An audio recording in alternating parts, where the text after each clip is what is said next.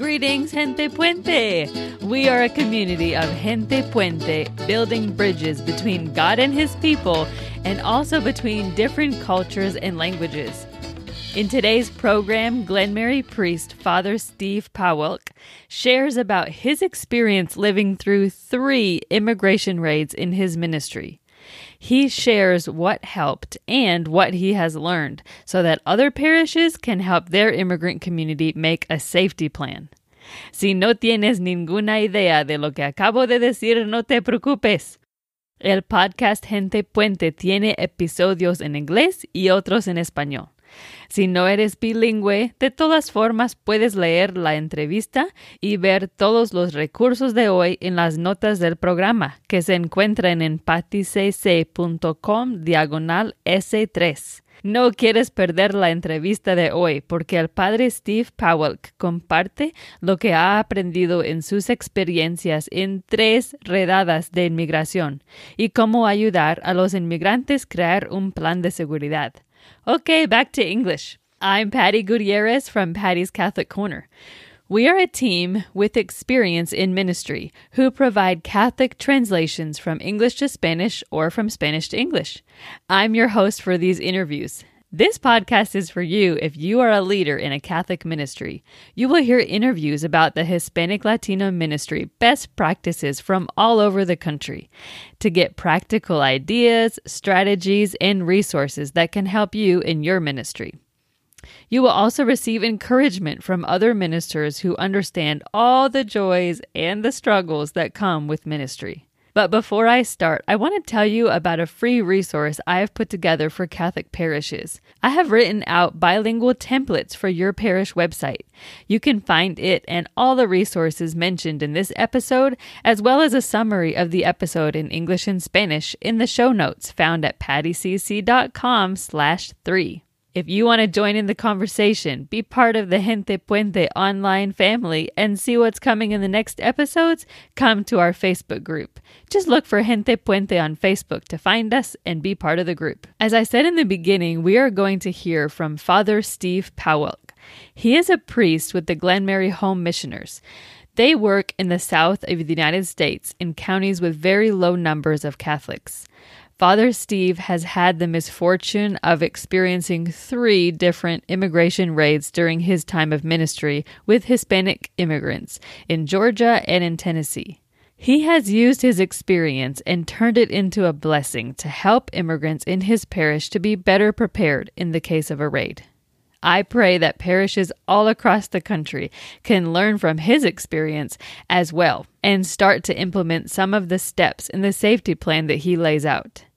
Now, let's listen to my conversation with Father Steve.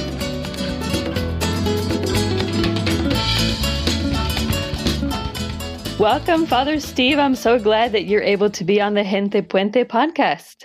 Thank you. I'm glad to be here. All right, thanks. I'm going to start us off with a little prayer. In the name of the Father, and the Son, and the Holy Spirit. Amen. Lord, we come before you so grateful for all the many blessings that you've given us, especially the gift of serving in your church. We know that none of us are perfect, and so we thank you for your mercy and for choosing to work through our broken humanity. Lord Jesus, you prayed that we would be one as you and the Father are one. Pour out your Spirit as we strive to be Gente Puente, uniting the body of Christ. Come, Holy Spirit, fill the hearts of your faithful and enkindle in us the fire of your love. In the name of the Father, and the Son, and the Holy Spirit. Amen. Amen. Father Steve, it's such a pleasure to get to talk to you today, and I'm excited to hear more about the project that you're going to share with us. But first, can you tell our listeners a little bit about yourself, about your background, your vocation, how you got connected to Hispanic Latino ministry, and what's your current role? All right. My name is Father Steve Pawelk. As I like to tell people, I'm just a pig farmer turned priest from Minnesota. But I joined the Glenmary Home Missioners after exploring Maryknoll. Maryknoll sent me to Guatemala for a couple of weeks. And I said, I love missionary work, but I could never learn Spanish. And here the Glenmary Home Missioners, they work in the deep south and they work in Appalachia. So I said, this is perfect. So my very first assignment in Georgia, the priest there was bilingual, but he became ill. And so I had to take over the Spanish Mass, and I did not know one word of Spanish. So that was my introduction. So bit by bit, I've tried to learn Spanish. Yo hablo un poquito.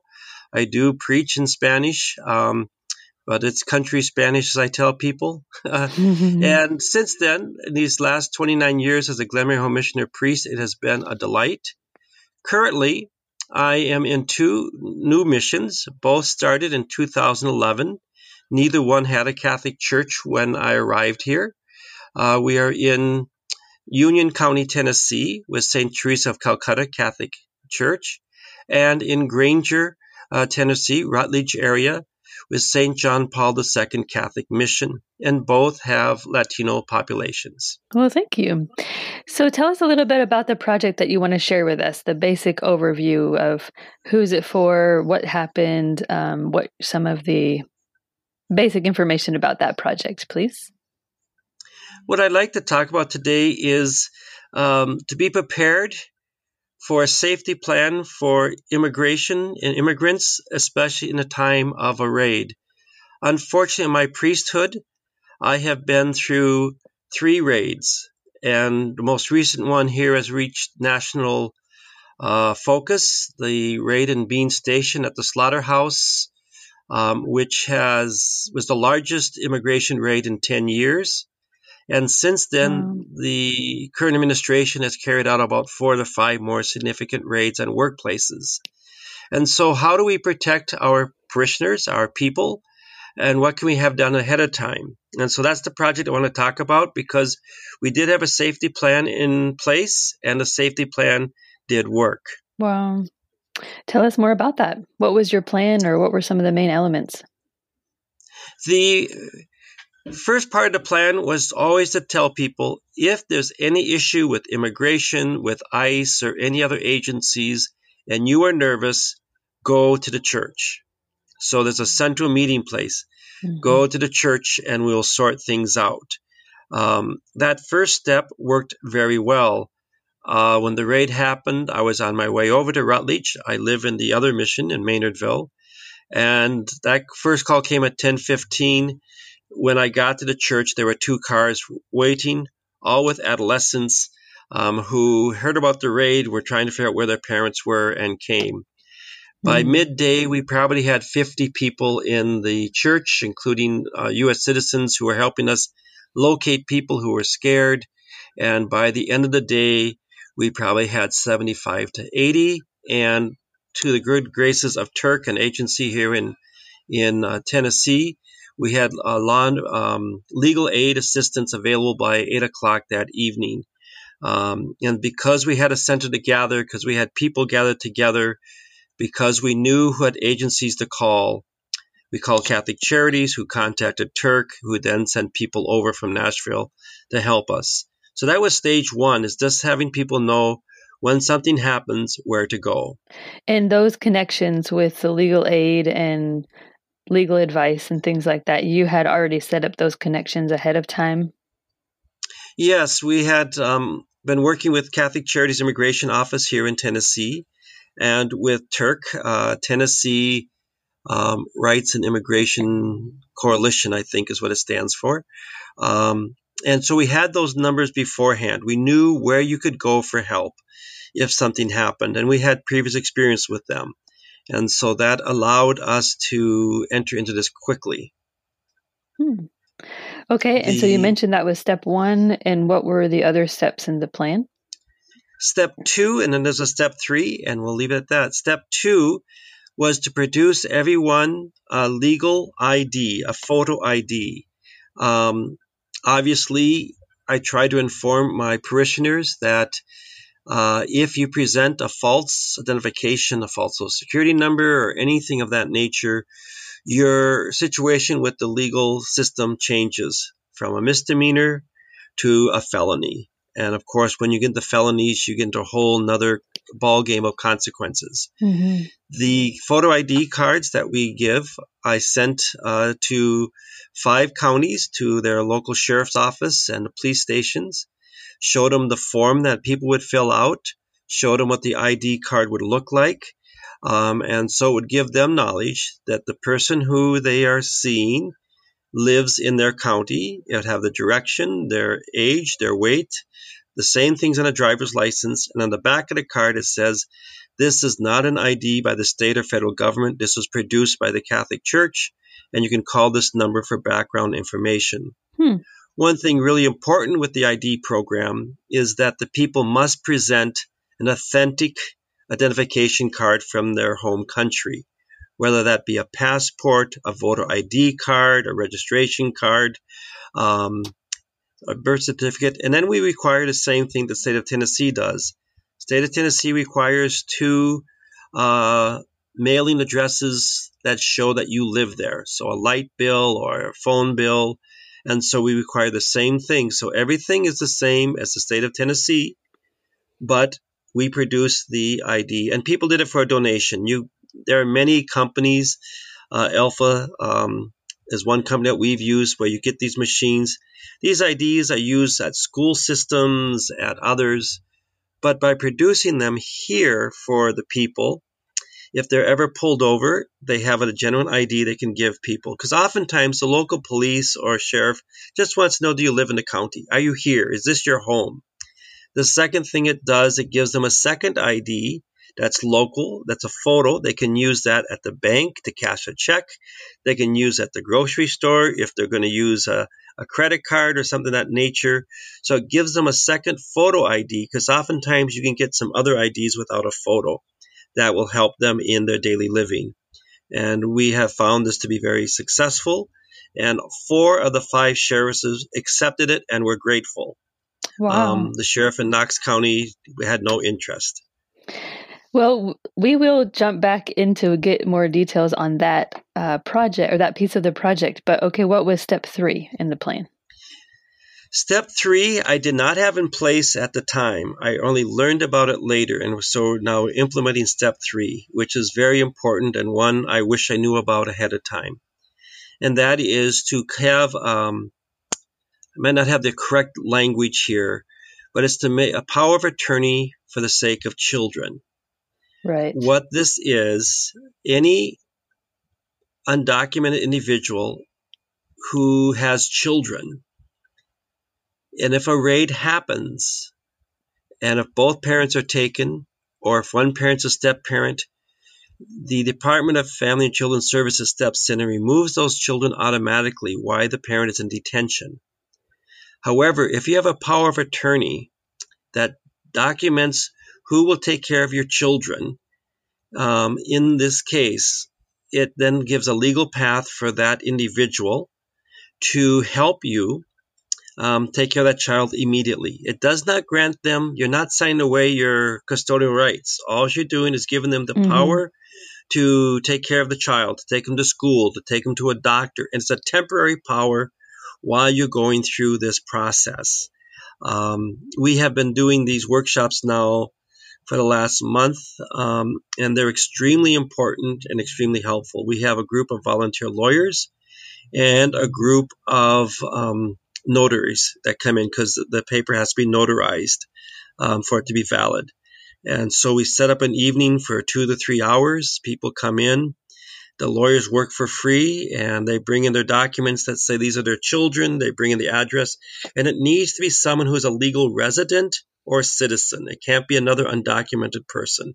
Okay. It has to be a legal resident or citizen. With these 3 steps, then, our children and our families have some protection in the case of a raid, and it allows them to have that security that their children will not be taken from them, that they will not be lost in the system, and that they have a trusted place to be. So real quick, you said the person has to be a legal permanent resident or have some kind of immigration status here, preferably citizen. Does that person have to be present? Do they have to come to this workshop? Do they have to live locally, or can they be in another place? They can be almost anywhere in the United States. Sometimes we need a phone call to verify information. The lawyers sometimes like to do that. But otherwise, if they have it clear, it's the parents making this decision. And so, yes, like some of our families, they have family in North Carolina. We're in the state of Tennessee. It's across the border. Mm-hmm. Those family members did not have to come to the workshop to fill out the papers, but they were notified. And so it's helpful to have that phone communication so you can show the lawyer, this is the person, and they've said, yes, they will take care of my children. But that's all you really need to have is that, yes, this person has agreed to take care of my children. So I want to go back to the beginning, or not the very beginning, but go back. And you said that you started these missions, and I'm thinking one question someone might have in a place that doesn't have an already established Hispanic Latino ministry is, how do we create a safe space in the church that people will come to if they are feeling uncomfortable or if there is a raid? How did you create that community? How did you build rapport with the local Hispanics enough that they did come when they had that problem occur? Well, I think having been in this ministry a while and in different places, the advantage here was that the church didn't exist. So when we began, the English-speaking community and the Spanish-speaking community have a common history. They both created the space. They both created the building. We're in a storefront building, in this case, at John Paul II. So we created that space together. And we've worked to develop relationships. We have an English Mass and a Spanish Mass. The English Mass is mostly older people. The Spanish Mass is mostly younger people. I always joke the average age of English is 70. The average age of Spanish is 7. It may not be literally true, but it feels that way. But we've done work. Yeah. We have a Thursday night bilingual. Our church building is also used for commodities. We do a back to school program. We do a back to winter program, getting people blankets. And so both for the English and Spanish speaking, the church is not just a place of worship. It's a place where needs are met. And so we've built up that reputation over the years. And they were able to trust our white population, or the English population, if you will. It's never a good way to explain the right terms these days, because my Mexican children are really Tennesseans. They're really U.S. children. Right. And so we get lost in this vocabulary sometimes. They're all Tennesseans. So, but it helps because they have some interaction. They knew each other. We've done joint things with the Methodist and with the Baptist. We have over 100 and some families when we started with 26. But both the Methodist Church and the Baptist Church have very few children. So we do a vacation Bible school together. We use their building and their teachers, and we bring the kids. Okay. So they also had a relationship. And so they could trust the local community. And because of the ID cards, and I'd worked with the sheriff, we had a relationship with the sheriff and police department. So all of that preliminary work before it ever happens of building relationships, and the people knowing that they have relationships with them and that they can trust us. So it's about building that sense of trust that you are family and that this is your home and we'll take care of you. And when we had the day of the raid, this wasn't just Catholic members. The Latino population is Baptist, it's Adventist, it's Jehovah's Witnesses. They were all affected, and they all came to the church because it's a safe place for everyone. Well, thank you. Let's go back into the details about the ID. So you described what kind of requirements that you have to be able to give someone an ID. What about the technological side? You said there was a company that you've used, or? Right. You can, and the program cost us $3,000, basically. There's an Alpha Card company, makes a very little machine that's actually portable. There is, you need a laptop computer to hook to that, and you need a camera, a good camera, not your camera from your computer. Right. You have to have a good camera that attaches onto the computer. Okay. And you need a place where you can have a white screen background so that they can sit and have their picture taken. So the equipment is very easy, and less than $2,000 for these little white cards. It takes about 10 minutes to process each person. What we did is have the back of the cards all produced, because it's like anything else. You goes to the machine, it comes out in front, and you've got to wait for the color printer to go through. So by having the back side all done, they just have to have the photo, the information entered in the computer. You press the button, and in 2 minutes, out comes the card, and they leave with the card. They come in the same day and leave with the card on the same day. So do you do it takes like about a 10 full minutes day? per person to process. Do you do it like a full day workshop kind of style, or? We done it in the morning. So we say the doors open at 9 and we'll close at 12. And we have 2 teams. The team at the door is getting the forms all filled out and making sure everybody has the right paperwork. And then they go into the door where we have the machine and the camera set up, and we have 2 people working there. One enters the information in the computer and takes the picture, and the other one is there to give them the ID when it comes out of the machine and make sure they sign off. And we keep all these records in file. So if we're ever called, we can produce for them that we had validated this information. And the card says in back that this is, to the best of our knowledge, at the date of issue, this was correct information. And how often do you do those?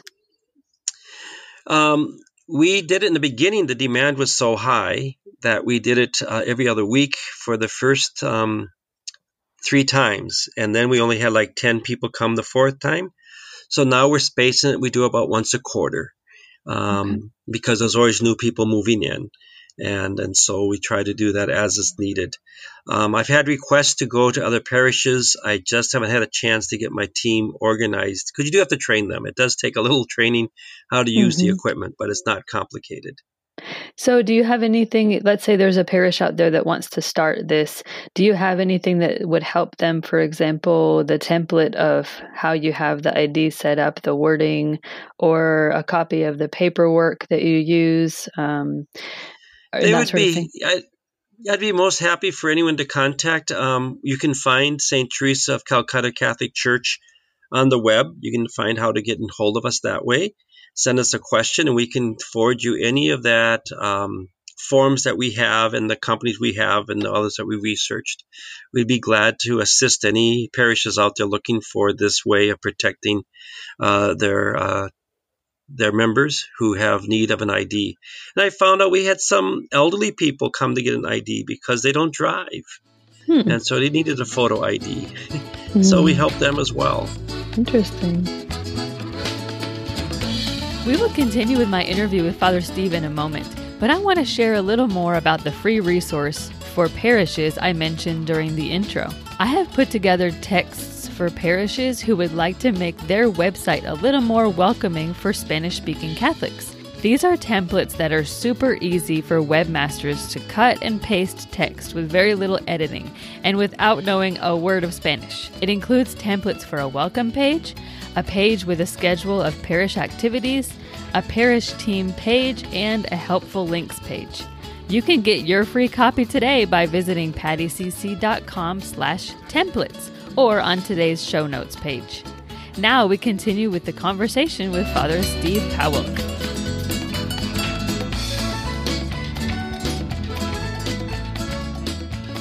What are some things that you learned along the way that you could give kind of as advice of someone starting out this safety plan? You already mentioned that you learned the 3rd step, praise God, and now you have it. But is there anything else that you learned along the way that you had to kind of tweak as you went, or you wish that you had known earlier on?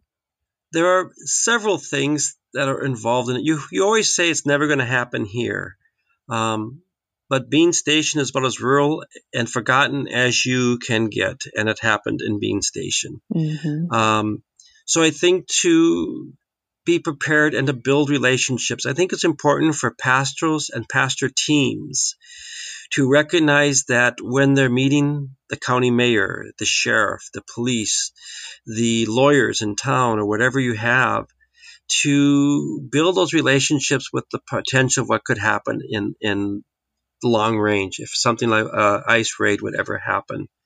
Also, it's important to, and we've had these out for a long time, just know your right cards. They're everywhere. Every state, every Catholic church should have know your right cards. What's your right when someone comes to your door? What do you have to tell them? What don't you have to tell them? This was a workplace raid, so none of that would have made any difference.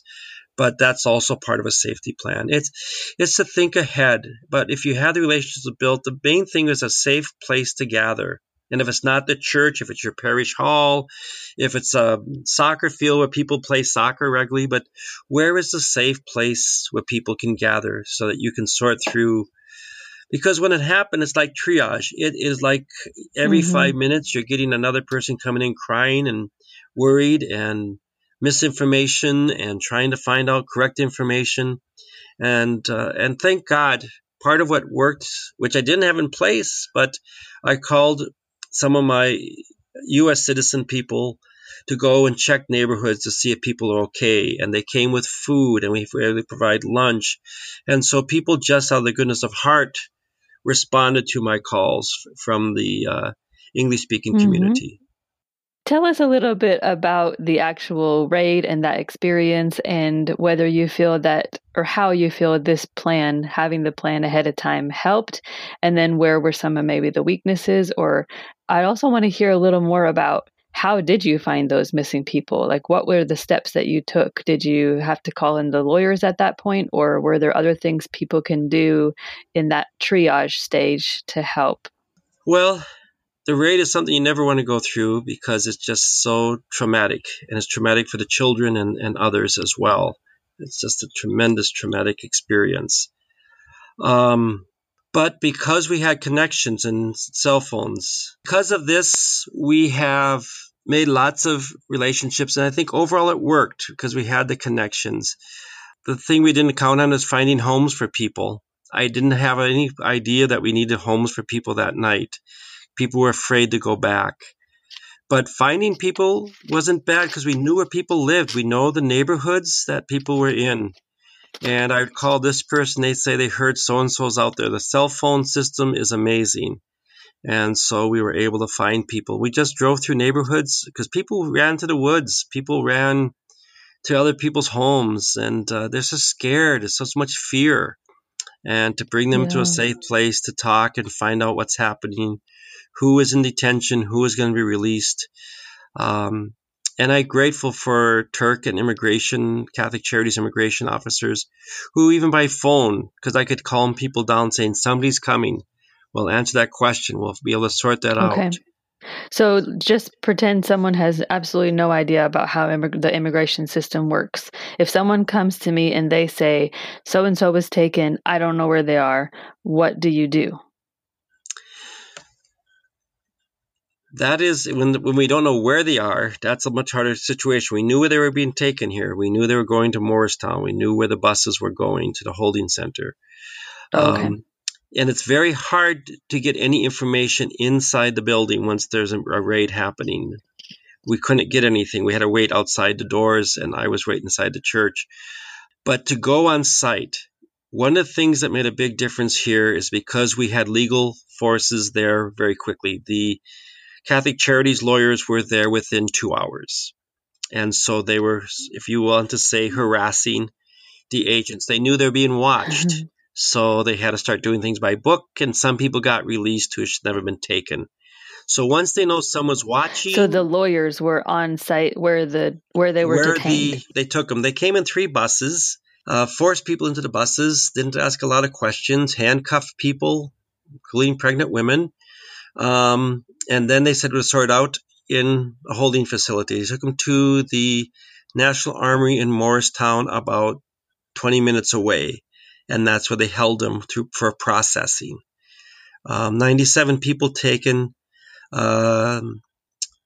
54 were held. 10 more were held for felony charges, which turned out to be they had been picked up once before for immigration and came back to the country without permission. So that becomes felony. They were sent from the detention center, then to Alabama, in a very pitiful place, from Alabama to Louisiana.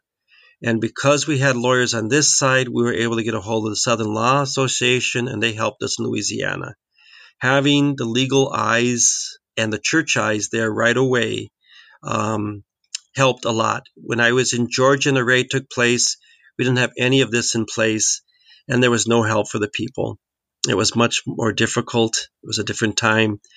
But that's where I first learned you have to have a plan in place, because that took place at a chicken poultry plant, and there was nothing we could do. We went out to the trailer park and found lots of kids at home alone. And the school system and the church figured out how to take care of them because there was no plans, and parents were taken and not allowed to go back and get their children. And so having a plan makes a huge difference. Yeah. So I can see how the previous raid you lived through helped you to help this community be prepared. And hopefully what you've learned here is helping other parishes help their communities to be prepared. Is there anything that you can share with us, maybe a story or a way that you saw God work through this tragedy that you want to share with us? There are two people whose lives changed drastically. We have a volunteer program here in Granger County, and there happened to be a volunteer group there, and they came to help me with lunch. The leader of the group is an ICE agent out of Boston. Wow. He had his hat on, and he was pointing out what he thought was undercover people. He was protecting the people. And I said, "What's changed your heart here?" He says, "These are kids and they're crying. These are women and they're afraid. That ain't right. That's not supposed to happen." Oh. And so to see this hardcore by-the-book guy realize the human side of this, and he was patrolling that building, and he was confident that there was a unmarked policeman, ICE aide out there, and he had me go talk to them and have them move on. And so that was incredible conversion. The other was one of our parishioners who voted for Donald Trump, has questioned me many times about immigration and wants to do it done by the book. And she was there just to bring communion to the homebound. And she saw these kids and she said, "What's happening?" So I explained to her. So that night, she took in a family of 5 to her home. Actually 7 when you count the parents. And they stayed there for 3 days. And they now have an ongoing relationship. And she now still would like to see immigration reform, but she doesn't want to see the people here harmed, and she doesn't want to see the children harmed. And it had a great change of heart. So those are great signs of God's intervention. When we meet people, what looks like a hardcore story or all the cliches becomes a human story. And when hearts touch hearts, God comes through. Amen. Thank you so much, Father Steve. We will be wrapping up, but is there anything going on currently in your ministry that you want to share about, something that you're excited about, or a challenge you're facing right now that you want to share? I think I just want to make one political comment, and I hope that we together can take back the word sanctuary. Sanctuary is a place of safety. Every city, every town should be a sanctuary for our children and elderly.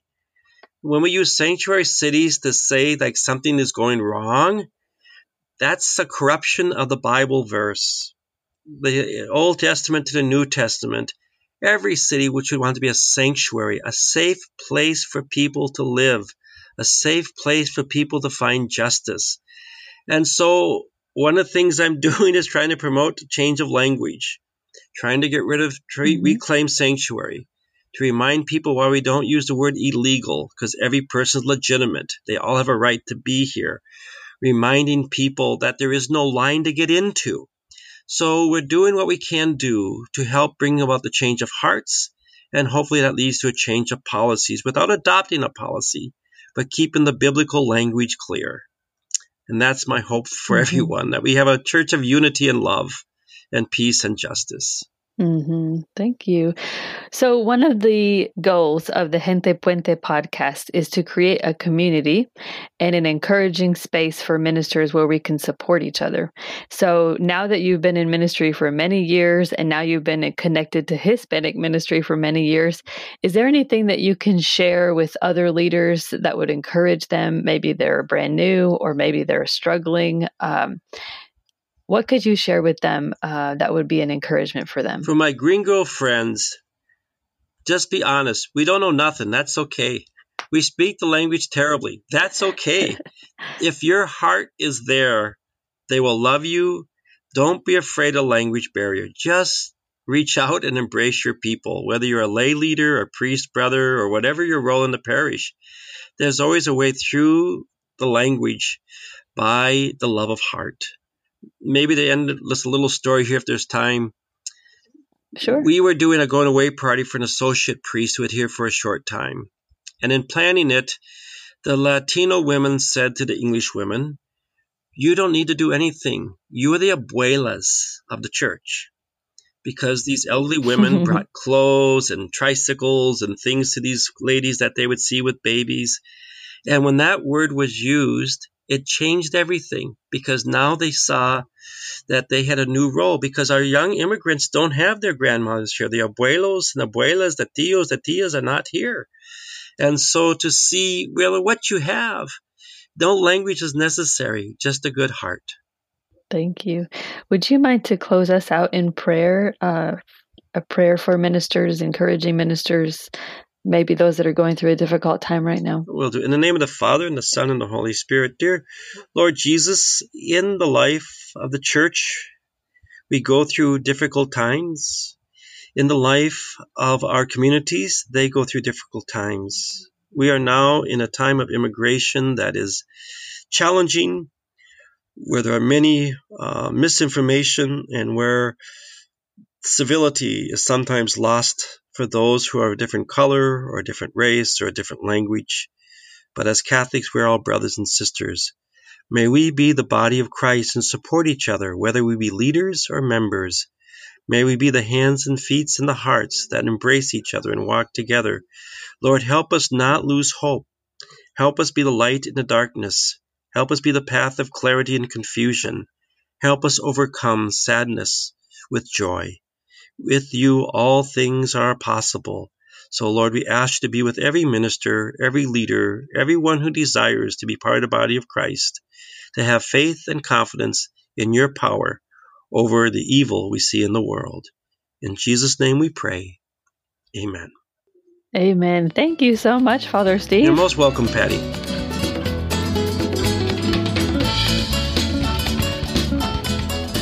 What an incredible interview with Father Steve.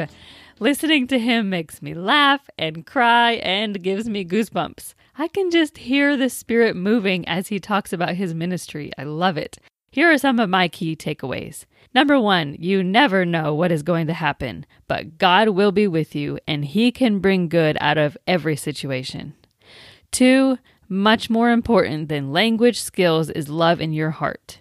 Even if your Spanish isn't great or it's non-existent, focus on what you can do. 3, having a safety plan in place for immigrant parishioners made a huge difference. Father Steve's plan now has 3 main steps. 1, agree on a safe meeting place. 2, provide parishioners with a photo ID and keep good records. And 3, assist parents in creating powers of attorney to arrange for care for their children in their absence. Takeaway number 4, underlying the success of the safety plan is building ongoing, trusting relationships among parishioners, within the broader community, with local law enforcement, community organizations, and with legal service providers. 5, it would be good to set out a parish response plan in the case of a raid. It would include things like calling in U.S. citizen volunteers to help visit neighborhoods, bring food, provide temporary housing, and accompany the scared immigrants and their families. It should also include calling legal services right away to come provide assistance, answer questions, and to be present outside the detention facility where people are being processed. 6, encounter is the best way for hearts to change. Like Father Steve said, when we meet people, what looks like a hardcore story or a cliche becomes a human story. And when hearts touch hearts, God comes through. I hope you received as much as I did from this interview. If you would like to find out more information about Father Steve or donate towards his Catholic missions, you can find the links in today's show notes or at glenmary.org. Father Steve also shared some resources for parishes who are interested in trying out the ID program. You can find sample application forms, text for the IDs, and a sample letter to local law enforcement, as well as other resources mentioned in the show notes for this episode at pattycc.com/3. Don't forget to join the Gente Puente Facebook group to be part of our growing family of Catholic leaders who share their experiences and encourage each other. You can find us at facebook.com/groups/Gente Puente, or just simply look for Gente Puente on Facebook. In the next episode, we will hear from a couple who has been leading Retrovi retreats with Latinos in California. These retreats have had incredible success helping couples to get through difficult times in their marriages and rebuild their relationships. So don't forget to subscribe to the Gente Puente podcast on Apple Podcasts or Google Podcasts or your favorite podcast app so you don't miss any future episodes. Thanks for listening today. May God bless you and your ministry as Gente Puente.